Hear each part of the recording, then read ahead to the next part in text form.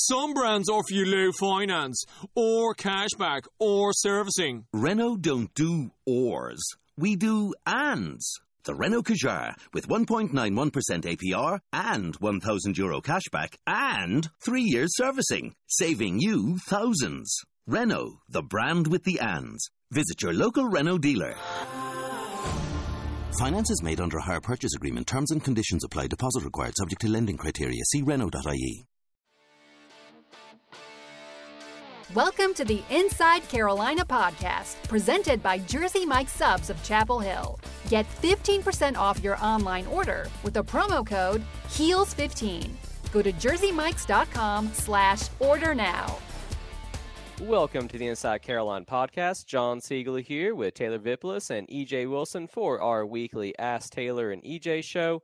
Guys, we're coming off the heels of, I think, what is by far and away the worst loss of the Larry Fedora era. So before we actually get to the listener questions, how you guys feeling today? There's no game this Saturday at least, but overall, what's y'all's mood right now? For me, I'm kind of disappointed. I know I had a lot of optimism going into this game, but just kind of seeing how the team performed, I think we really have some issues. I mean, the penalties were still a problem. We had some problems on defense that we didn't have the week before. I don't know if that we were playing a better offense or because we were really feeling the absence of Malik Carney, but definitely feeling a lot different than I felt last week. Yeah, for me, there's just a really bad taste in my mouth, and I think the only thing that could kind of solve that is playing more football. And unfortunately, you don't get a game this week, but you're hoping, if you're a North Carolina fan, that this team can kind of figure it out sooner rather than later and kind of find this jolt that this program kind of needs. Yeah, absolutely. And, hopefully that can come against Pitt, because Larry Fedora has never lost a game to the Pitt Panthers. Although if it was going to happen, this might be the year, because, man, I don't think anyone saw that ECU game coming. So let's go ahead and get to these questions then. And the first one, just right off the bat, they asked you guys, if the UCF game is postponed, which it is, and the Heels happen to beat Pitt, how would you utilize Surratt for the Miami game? So I guess that kind of goes into the fact that now the suspensions from the Shoegate thing are only going to be 3 games. So that was another huge boost for this program. So it's hypothetical that Chaz could start against Miami. Taylor, let's start with you. How would you play that out as things stand today? Yeah, as things stand today, I would immediately make Chaz Surratt my starting quarterback versus Miami, because I think ultimately he gives you that best chance to win. We saw that early last year, especially in the Louisville game. The first half of the Duke game, you've seen more flashes of somebody who could be the long-term option at quarterback in Chaz Surratt. And then you have a significantly improved offensive line. So while offensive line may be a struggle to not create some of these lanes in the rushing, they've also haven't given up a sack yet. And they did a pretty good job in the ECU game creating a clean pocket for Nathan Elliott. I know some of the snaps weren't there, but you were kind of getting the first game reps for Jonathan Troll. So if JJ McCargo can't go for the Pitt game, I'm confident in what Jonathan Troll could do with kind of more reps. And the more this offensive line kind of plays together, I think the better they'll get. So I think switching the quarterback can kind of jolt the team like it did last year when you first put Nathan Elliott in. And I think Chaz Surratt gives you the best chance to win. I would have to agree. I think putting Chaz in, I think that's definitely the best option, simply because, he's kind of been through the mud last year. He has a lot more game experience than Nathan Elliott. And we just, like you said, we just need a jolt for this program. Something has to shake these guys and let them know that, hey, nobody's going to come out here and is going to give you a game. So you need to prepare. You need to get excited about the season again. You need to refocus and get redisciplined. So I think that with them not having a game this week, I think that, one, they need to try to work Chaz Surratt in, and two, I think that whatever's going on with these penalties and why we can't seem to stop getting them, I think that this is the week that you kind of work on that. It's almost like a bonus bye week, even though there's going to be some bad weather. I still think that they should get together and have a chance to kind of review the season thus far and see what they can do to improve everything that's going wrong. We'll get into the penalties later on, guys, definitely. Let me ask you guys this as my own personal follow-up, though, to that subscriber question. What about Cade Fortin? Would you guys at all maybe try to see what he can do against Pitt next week? Or is it kind of just stick with Elliott and ride it out until Chaz can maybe take over the reins in Miami? EJ, what you got for that one? I think that we should kind of hold off on that. At the end of the day, Pitt is an ACC opponent. And Nathan Elliott does have more experience, but I think that if he doesn't come out and perform well, then I think that we should try to see what he can offer the team before Chaz Surratt comes back. I mean, I hate to kind of blame and dump on Nathan Elliott, but the simple fact is that he controls the offense, and the offense is really not doing too well. So I think that he should get an opportunity, but I still think it's still 1 week too early to pull the reins on Nathan Elliott. Yeah, I agree with EJ. I would have Nathan Elliott kind of on the short leash. He had a great game against Pitt last year where he was able to manage the game. And, I don't think Pitt was really able to prepare for him as well as they're going to be able to prepare for him this year with more game film. But I would have Nathan Elliott being the starting quarterback just based on the success he had against them last year. But if your offense is struggling, I would look to switch it up and put Cade Fortin in. And then if Cade Fortin performs well, then you have to take that into account when Chaz Surratt's suspension is over. All right, guys, let's move on to the next question. This is from Ben Sherman, the Inside Carolina managing editor. I guess he's a fan of the podcast, guys. He asked a question for the second week in a row. EJ, this one was mostly focused on you, but Taylor, I kind of have an offshoot of this one that we'll get to. But EJ, Ben wanted to get your thoughts on how was the program climate when many of the fans thought that Coach Bunting, his tenure at UNC, was doomed. And how did you guys rally as a team to finish that season with a couple of wins? Because if my memory serves off the top of my head, you guys actually, I know the very last game of the season was a W, but were the last two games, was it back-to-back wins that year? Oh, man, that was about 12 years ago, so I really don't remember. I just know that I know we played Duke at the end of every season, and I know I was 4-0 against Duke. But honestly, we had so much respect for Coach Bunting and so much respect for those seniors who kind of come in and taking some of the love to put in some of the hard work to kind of keep the program going. So we really felt like we had a lot to play for. Like I said, we kind of felt like Coach Bunting got slighted because we saw them fire him in the locker room right after we had just lost the game. So, I mean, I think that if the guys really love Fedora and they really feel the same way about him as we did about Bunting, I think that they'll rally simply because they know his job's on the line. I mean, we just felt a certain level of responsibility to Coach Bunting because, I mean, without him, a lot of us would have never gotten recruited or even had thought about coming to the University of North Carolina. So I think that they will rally just out of the respect and love and admiration that they have for Coach Fedora. But, I mean, it's time to get on the ball. I feel like that we've had talent. We've supposedly had the team on paper to compete for an ACC championship, and we just haven't done that in a while. So hopefully the guys will kind of rally up and cowboy up, as one of my old coaches used to say, and pull it together and try to finish this season out strong. I mean, the season's still not lost, but yeah, Fedora is on the hot seat, and it seems like he may be on his way out. And I think the guys will rally, and if not just to try to save his job, just to try to save face and send him out on a great note. Gotcha. So a lot of it comes down to just that level of personal loyalty then between player and head coach, it sounds like. Correct.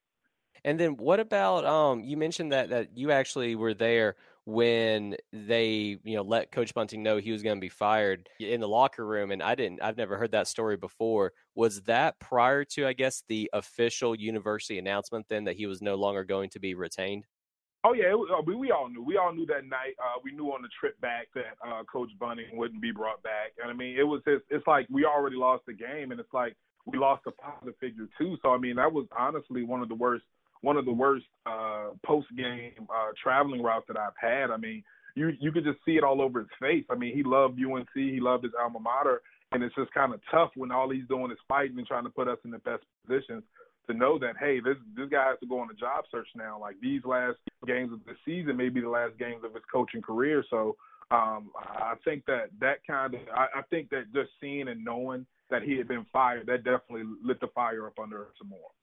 All right. And then, Taylor, my kind of twist on this is when you were on the team in 2014, which was another struggle of a year. I can't remember the exact record, but I remember it was overall, but I think it'd be fair to call it a disappointing year. What was kind of the mentality of the team then? Was there ever kind of like a rallying point where, as EJ said, the players just have to decide if they're going to fight in these games and try to get a win, even if not for the coaches, just out of pride for themselves and the university?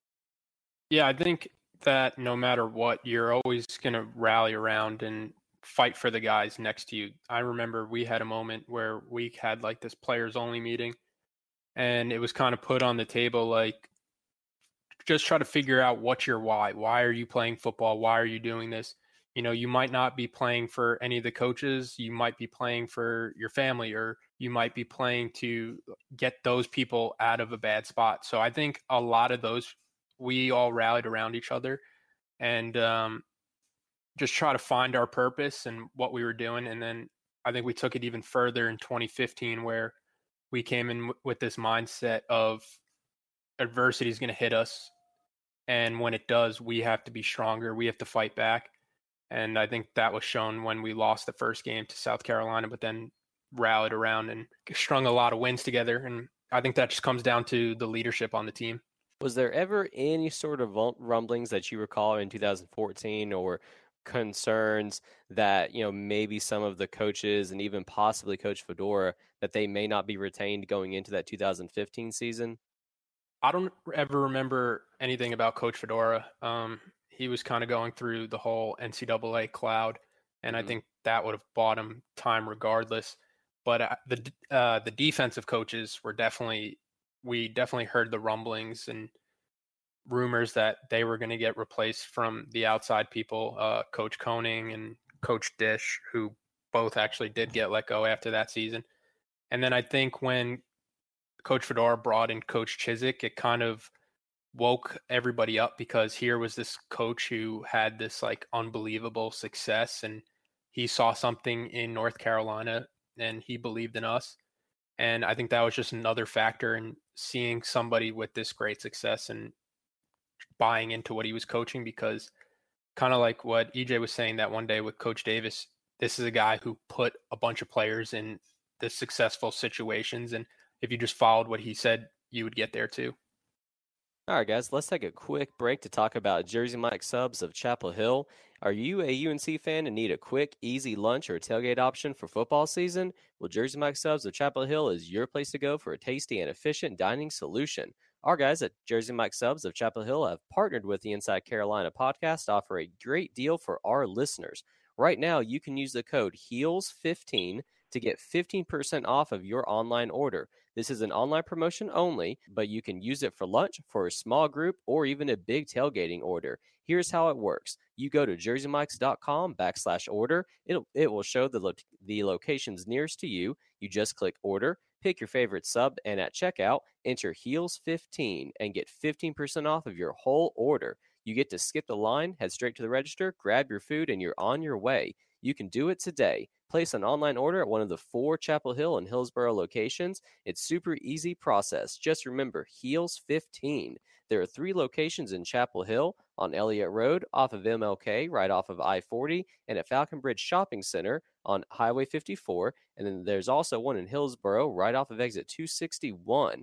And also look for Jersey Mike's inside of Kenan Stadium and with the tailgate guys this fall. And also coming soon, 2 new locations opening near Briar Chapel in Chatham County and off of Highway 15501 on the way into Durham. There's no denying that Jersey Mike subs are delicious, so take advantage of this deal and support the IC podcast. All right, so let's get back to the questions, guys. And the next one comes from someone who is asking, between the Cal game where some of the players admitted that they weren't that into the game, which, I think we touched upon that last week, and I don't think that's a very good look for the team, but it was at least an honest assessment. But then with the team also losing like they did to ECU, what is your assessment of the mindset of the team?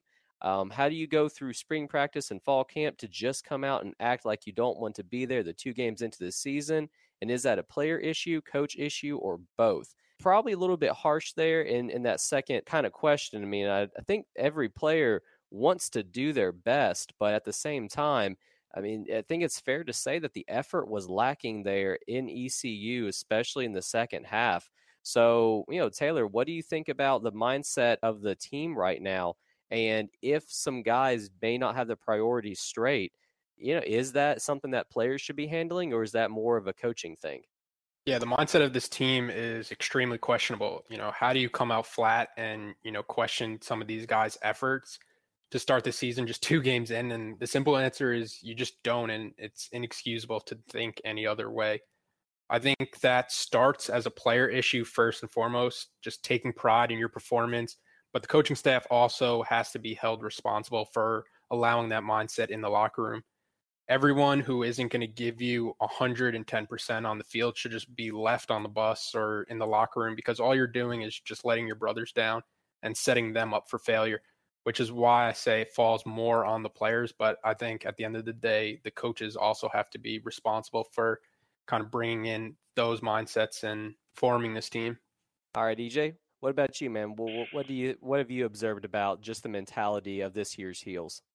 The mentality is definitely not where it needs to be, which is it's so surprising to hear an athlete who's worked so hard to get the Division I college level to say that they're not into a game. Like, that's just unheard of for me. Like, you create a mindset over spring ball, over workouts in the summer, over conditioning.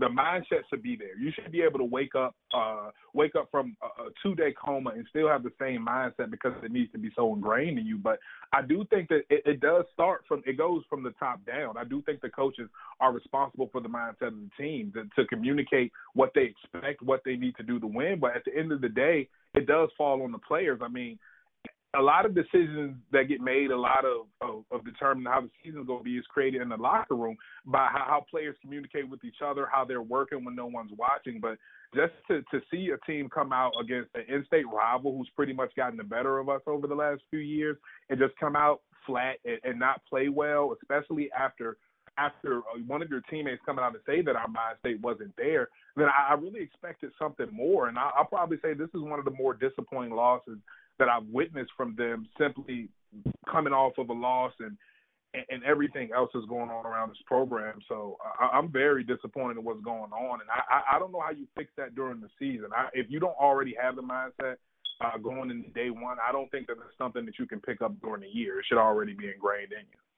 And that's actually what I was going to ask as a follow-up to both of you guys. If it comes down to, the players ultimately having that personal responsibility, but the coaches, they're the ones that recruit the players. So these are guys that the staff saw, thought were worthy of a UNC scholarship offer, offered them, and brought them to Chapel Hill.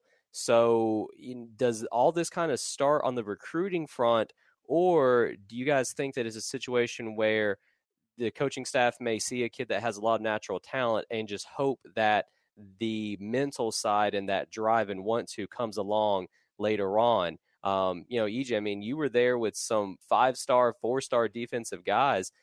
Kind of where do you think that does truly begin at? I think it does begin with recruiting. I mean, you have to see that. And for me, with just going through Coach Bunning's recruiting, I mean, we weren't getting a lot of 5-stars and 4-star athletes back when I came out. I was a 2-star athlete myself, but what we did have was the mindset and the mentality. Coach Bunning recruited tough guys. He recruited guys that worked hard. He recruited guys that had a certain level of heart. And, of course, once all the 5-star guys start getting there, I mean, of course, you worry about guys like Marvin Austin and Quentin Colby's like, hey, these guys have all the talent. They came in and they worked.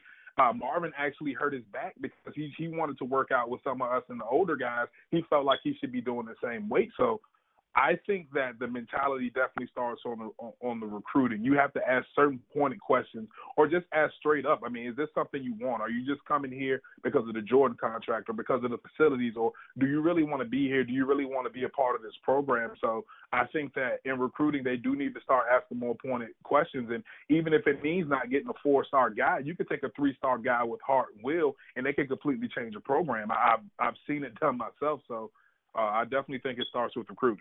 Oh, and then Taylor, you being a walk-on, I mean, that's, you had to work even harder than most to get your place on the team. So is that something where knowing that the walk-ons do have that inherent disadvantage of not being scholarship athletes, what do you think? Is that just, again, does it come down to just recruiting and that initial what you can observe about a high school player? So walk-ons, first and foremost, we're not propped up and told how great we are. Everything is this, we have to work to get it attitude. But I think everybody, loves football in high school. Everybody that's playing football in high school really loves it. But once it becomes more like a job in college where it's you eat, sleep, and breathe college football, that's where I don't think you could really tell it from recruiting and how much these players love it at the end of the day.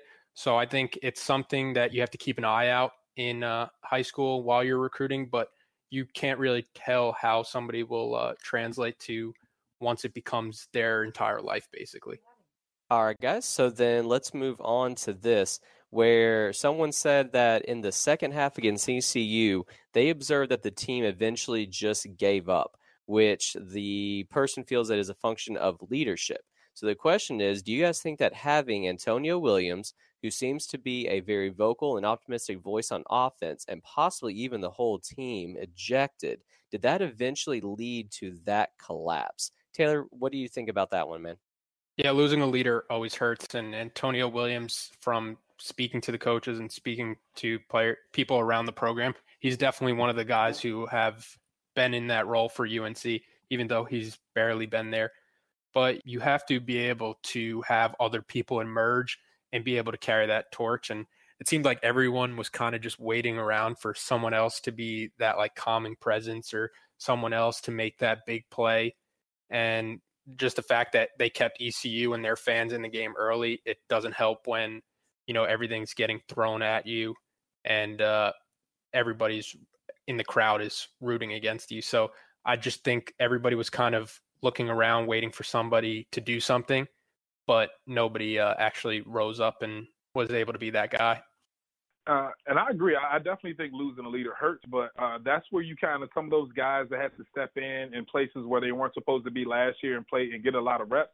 That's where last year's supposed to come in and help these guys. So I think that somebody else needs to pick up the banner. You can't stand around and wait for someone else to say, "Hey guys, let's go." I mean, go out there and lead by example. I know a lot of times, especially with young teams, kids feel like that they can't say anything or they haven't earned their keep enough to say something. But when you see a team that visibly looks like they've given up, somebody has to say something. So I think that one thing they need to do is develop more leaders, not only for the fact of the mindset, but just for some of these penalty things too. I think that they need someone that's going to give them a kick in the head when things aren't going right, and just lift them up as well as chastise them. So I think that they'll be in a better position once his leadership develops more. From your playing careers, was there ever an incident where a guy got ejected from a game? And if so, how did that impact? EJ, do you recall that ever happening while you were at Carolina? Yes, it did. Notre Dame game, I think it was 2006, where we had a big fight on the sideline. We lost two starting linebackers as well as our starting tight end, John Hamlet. And I think that the game is so lost at that point, we really didn't get a big chance to see how that impacted. But I think it impacted us for the rest of that season. I mean, those guys kind of are looked at differently with the team. I mean, because you can't let your frustrations out and things like that. But I mean, other than that, I never really had someone get ejected in the beginning of the game and to really have to play on without them. I know some things have changed with the new targeting and safety rules, but it's not something that I really have experience with because, like as I mentioned, when those guys got kicked out of the game, it was already a foregone conclusion that we were going to lose. And then Taylor, what about you? Do you ever recall that happening? The only one that kind of sticks out to me is the Baylor game and the bowl game when Matt Collins got kicked out for targeting on a downfield block. But like for a moment, there was kind of this panic, like, oh my gosh, we just lost one of our captains, one of the best players we have on offense, the best player we have on special teams. But those guys did a good job bringing everybody together. Guys like Landon Turner, Marquise Williams, Jeff Schottmer, Shaquille Rashad, they did a good job bringing everybody together and being like, yeah, Mac's out, but that just means somebody else is going to have to pick up his slack. And we're just going to have to raise each other's performance to kind of make up for that. And while we didn't beat Baylor, we kept it close and kept it respectable. Yeah, and ultimately, I think the offense did their job. The Baylor game was one of the very poor showings for the defense. So before we wrap this up, guys, let's talk about a way to go travel. Do you want a simple, easy, and better way to travel to UNC football or basketball road games? Well, now is your chance. Heels Travel has partnered with Inside Carolina to provide easy and simple travel for select UNC away games. Chuck Joyce, the president of A Way to Go Travel, is a Greensboro native and a diehard Carolina fan. He wanted to find a better, easier, and more efficient way to get fans to away games. So right now, Heels Travel is selling packages to get you to the Virginia game in Charlottesville on October 27th. This is a one-day bus trip from Chapel Hill. The leaves should be changing, and it is a great chance to check out a great town and cheer on the Heels. It makes the process easy. You can ride with other diehard UNC fans, and you don't have to worry about parking or having to drive. So it's a win-win for you. You can visit heelstravel.com now or call 336-855-0060 to book. Also right now, Heels Travel is selling packages for the UNC basketball games in Las Vegas over Thanksgiving weekend. There's no better way to spend the holidays than watching the Heels play 2 games in the desert and enjoying everything that Las Vegas has to offer. That package includes a round-trip airfare from RDU, round-trip transportation from the airport to the hotel, and a 3-night stay at the Aria Resort and Casino. So again, visit heelstravel.com now or call 336-855-0060 to book. All right, guys, so final questions here. And, there were a couple questions that were asked about Coach Fedora and his tenure at Carolina and whether or not that's going to end. And, I think at this point, it's pretty fair to say that the questions surrounding him are very numerous and legitimate, too. I mean, that loss against ECU, I think you said it, Taylor, in your article, it was just an excusable loss. And I think the fan base may be kind of ready to move on. But from what you guys have seen, and we'll have Taylor talk about the offense, EJ, you talk about the defense. If the Heels are going to turn this season around, they dug themselves into an 0-2 hole. They start ACC play next week against Pitt. They have 10 days to get ready for that game. What must the team do? So, Taylor, let's start with you and get your thoughts on the offense there. In terms of game plan, it might sound crazy to some people, but I wouldn't change much of what UNC is doing because after I go back and I watch the game film, I think it comes down more to the players executing and just trusting that the coaches are putting them in the right position on both sides of the ball. You're going to need elevated play from your quarterback position, whether it's Nathan Elliott rising up, Cade Fortin coming in, or once Chaz Surratt is finished with his suspension. But you need better play from your quarterback. Running back, you're getting Michael Carter back, so that should be a boost to what is probably already your strongest position so far on offense. Your offensive line, they're not creating the biggest holes, but they're creating enough holes and they're giving the quarterback enough time. And then your receivers, which I think has been the most disappointing unit so far on the offensive side of the ball. Their receivers just have to create more separation, and you need a number 2 legit option outside of Anthony Ratliff-Williams. De'Ami Brown was this guy that was raved about by everybody around the program, but he hasn't done much so far in 2 games. Daz Newsome hasn't really shown he could be much more than somebody who could just get jet sweeps in an offense. Thomas Jackson's a player that I expect to kind of step up as one of the leaders on this team, rally guys around him, and hopefully you could start to see him perform better on the offensive side, especially if you get better play from your quarterback, because he was doing a great job in 2016 when he was playing with guys like Switzer and Matt Collins and Bug Howard. So I think as an offense, it's just all comes down to execution. All right, EJ, what about the defense, man? They had an okay game against Cal, but ECU just fell apart there in the second half. What can they do to turn that around? I think they need more consistency up front. Without Malik Carney in there, you could kind of notice that was a different defense. And I'm just kind of sitting there waiting for my guy, Tamon Fox, to kind of step up and be the player that he showed flashes that he could be last year. And of course, me, if you've heard me on any other podcast or anything else for Inside Carolina, I always stress defensive line play. I don't think that anyone on the defense can be successful. I don't think the scheme can be successful if the defensive line is not doing their job, if they're not getting knocked back on the run, if they're not getting consistent pressure on the quarterback. And it doesn't necessarily mean sacks every time, but hit them, just make them feel uncomfortable back there. I know that's really what I was kind of looking forward to against ECU. So I think that they need to step it up, get some consistency up front, and everybody else just needs to calm down and play their game. I mean, they've shown that they can have a pretty good outing, which they did against Cal. They just need to determine what defense they're going to be, what's going to be their personality. Are they going to come out and set the tone, and hopefully the offense will follow? But I really don't think that anything really needs to be changed scheme-wise. Guys are in position. You just have to go out there and execute, and you have to show the coaches and kind of validate them on the reason why they gave you a scholarship and brought you into their program anyway. So I think that we just need to step up, get some leaders, and have guys play up to their talent instead of just waiting for someone else to make a play.